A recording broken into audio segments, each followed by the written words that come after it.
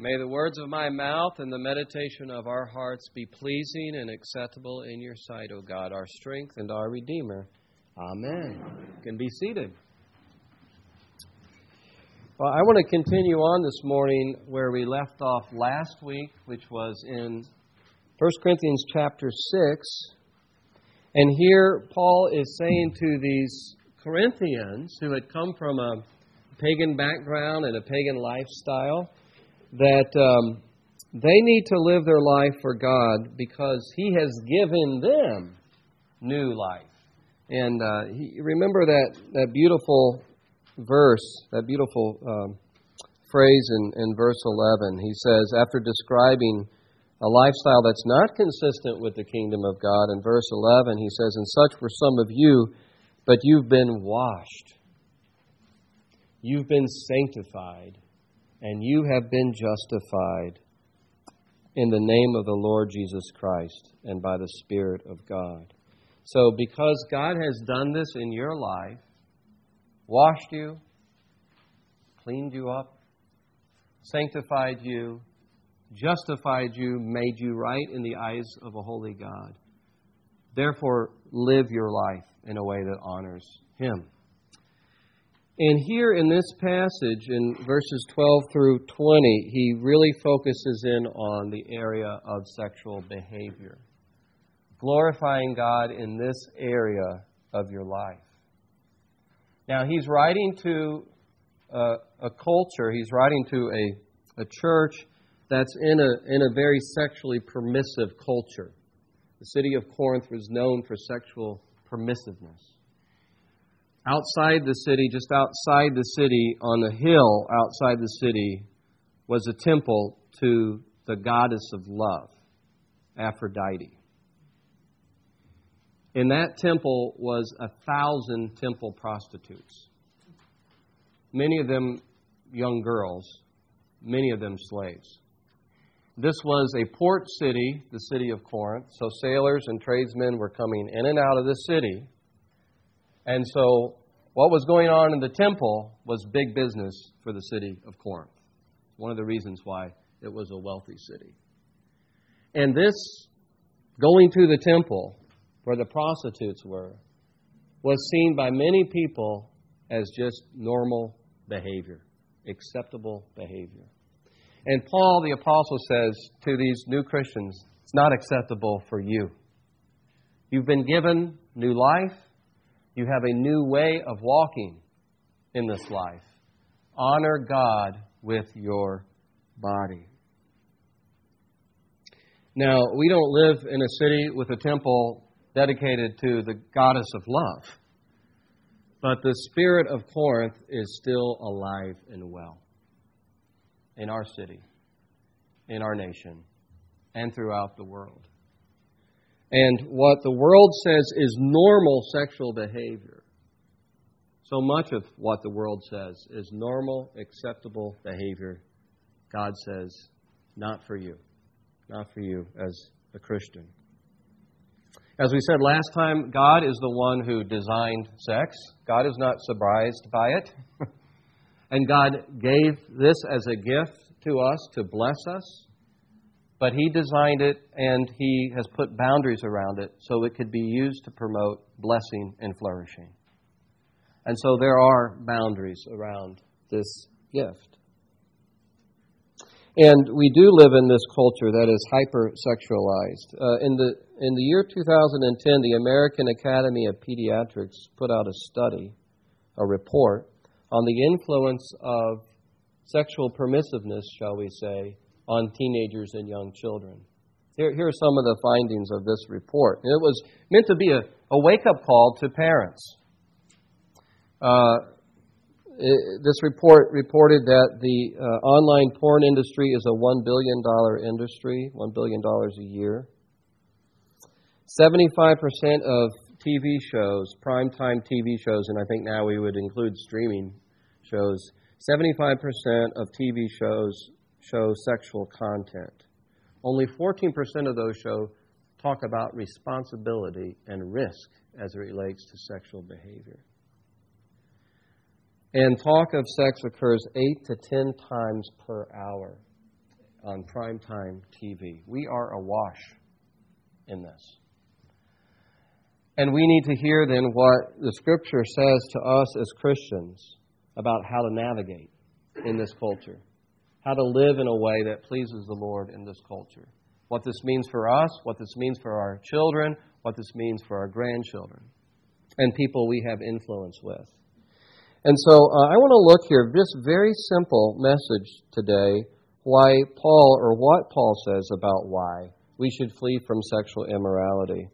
And then we'll talk about application. So if you want, just go ahead and look back at that section. This is on page 10 in your bulletin. And we'll just talk about the reasons Paul gives here that we ought to, as Christians, glorify God in our body and flee from sexual immorality. And not just, we could extrapolate here, not by just what we do, but also in our mind, the life of the mind, fleeing from sexual immorality as well in our thought life. But here's what he says. I want to pick it up at verse 13, at the end of that verse. The body is not meant for sexual immorality, but for the Lord, and the Lord for the body. As Christians, Christ has a claim over all areas of our life. His authoritative call comes to us, like to the disciples that we read about in the gospel reading, "Come, follow me." They left everything to follow Him. The call of the Lord to follow Him is a claim over every part of our life, including what we do with our bodies. Our bodies belong to the Lord. The body is not meant for sexual immorality, but for the Lord, and the Lord for the body. And then in verse 14 he says this, God raised the Lord, and He will also raise us up by His power. So our bodies, Christians, our bodies are destined for resurrection. Our bodies are destined for an eternity where we will love and worship and serve God with the other saints in glory. That's the destiny of our body. That gives great dignity to our body. And so I think what Paul is saying here is your body belongs to the Lord. Your body has this great destiny. Therefore, live your life now in your body in a way that fits, in a way that's congruent with this dignity and destiny.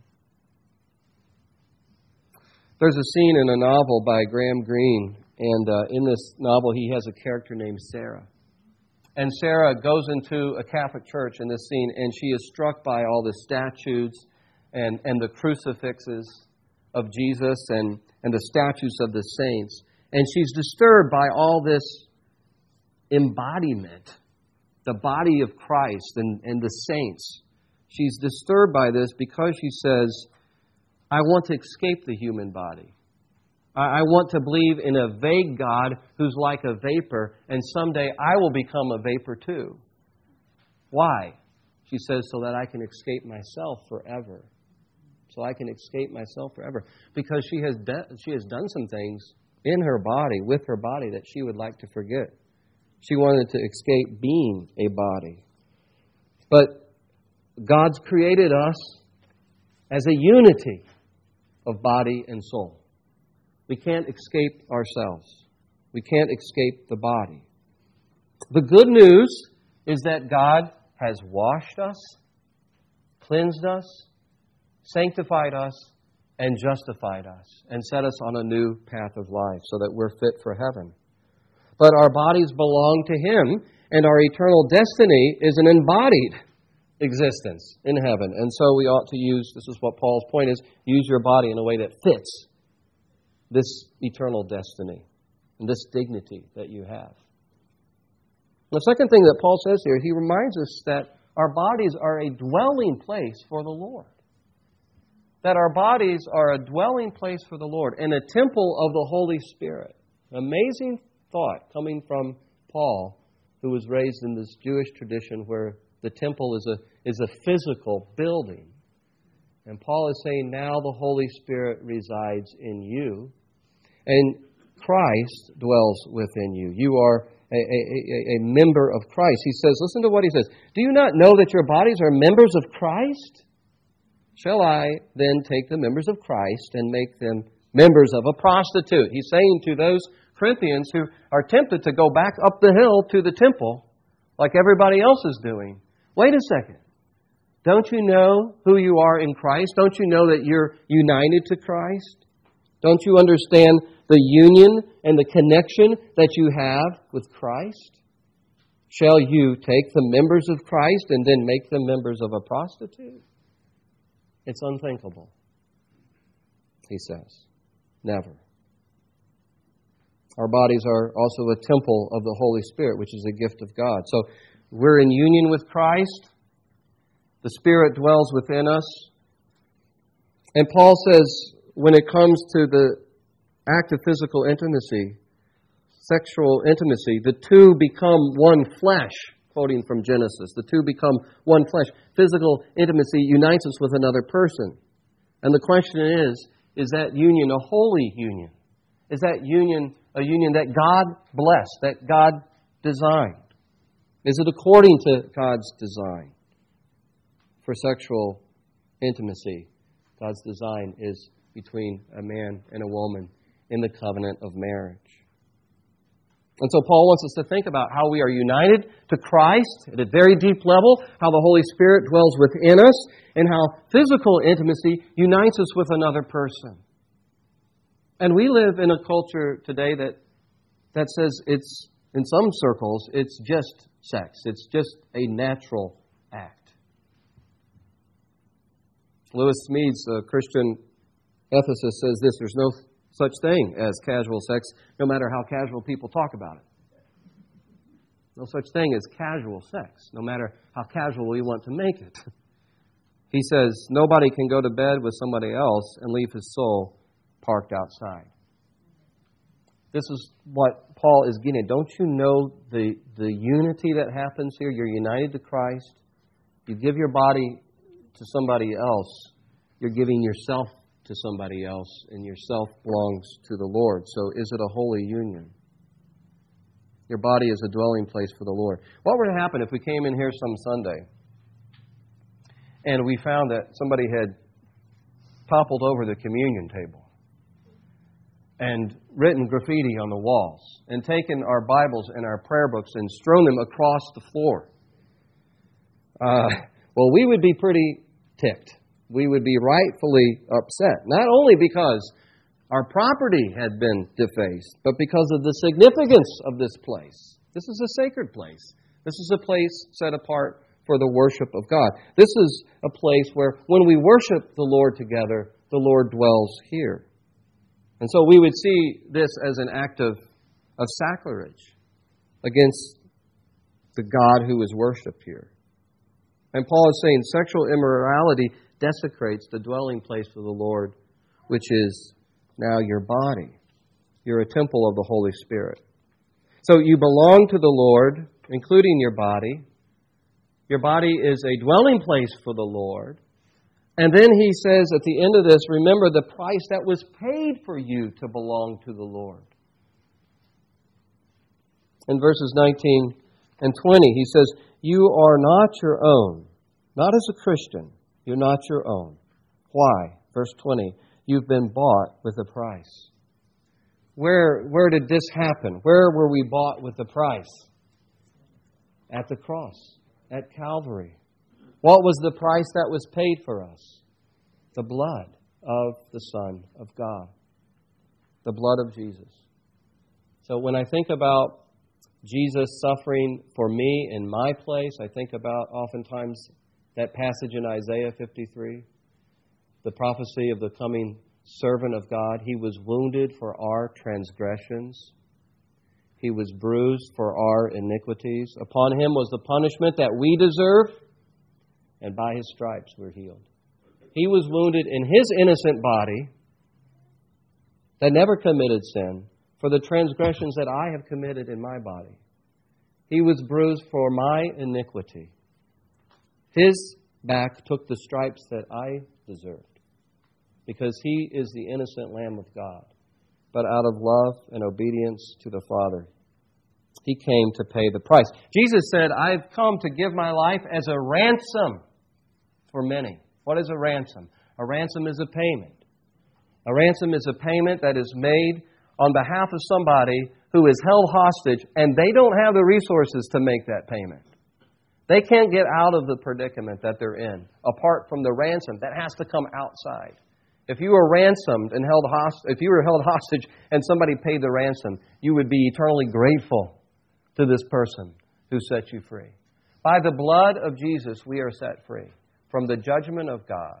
And we are set free from the enslaving power of sin. And we are set free for a new kind of life, a life that can display the glory of God. We have been bought with a price. A price that paid the way for us to be washed and sanctified and justified and to have this new life.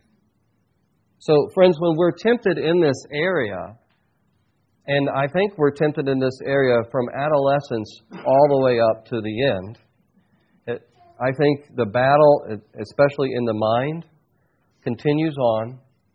But when we're tempted in this area, I think it's important for us to remember the cross of Christ, the price that was paid for us, and the fact that we belong to Him.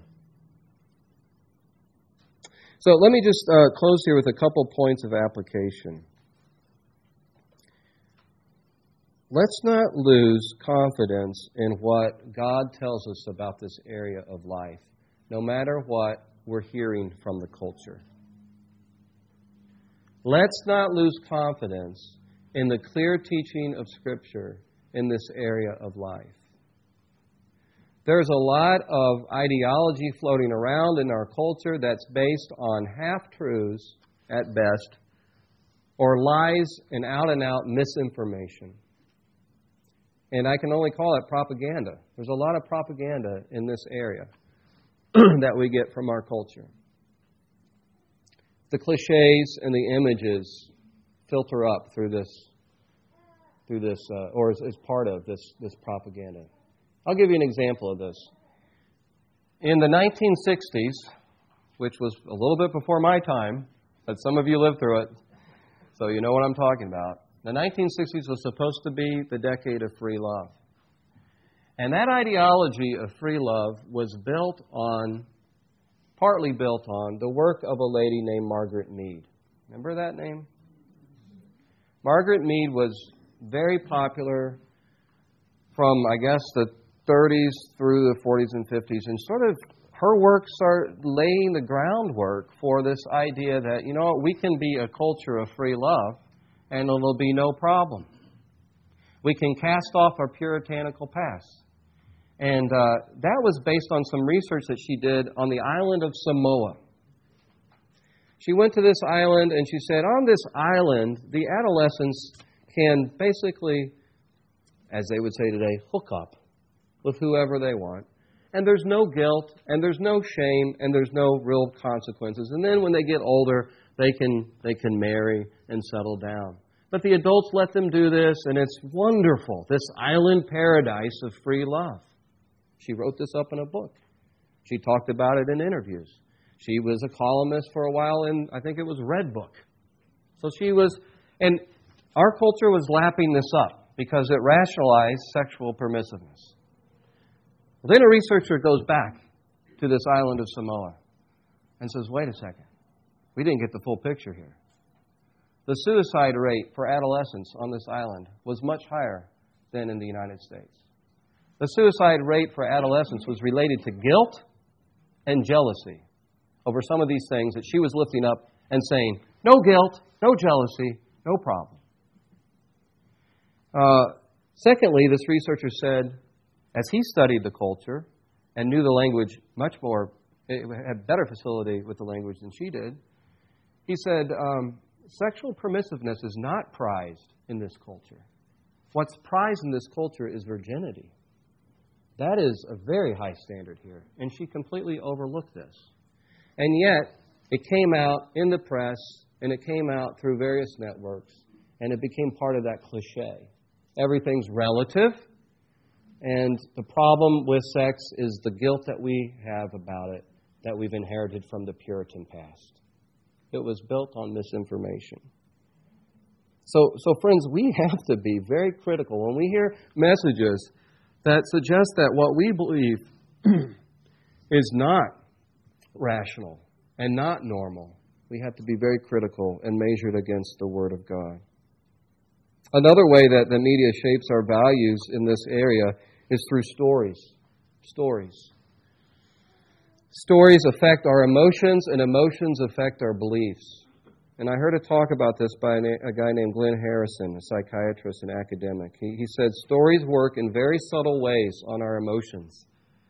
Because usually in a story, think about a movie or TV program, there's no room for a counter view. And so he says stories trade on empathy with a character, and once we empathize with the character, it's very difficult for us to reject their behavior. And one of the key ways today that we empathize with the character, or one of the key ways that a storyteller will get an audience to empathize with the character, is to give that character victim status.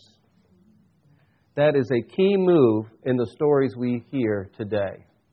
Again, we're learning our values through stories, and not so much through reason. And once empathy is established with the character, an alternative view about their behavior is considered cruel and harsh. And that's the way our morals are taught today. And of course, God made us emotional beings, made us to connect with other people at an emotional level.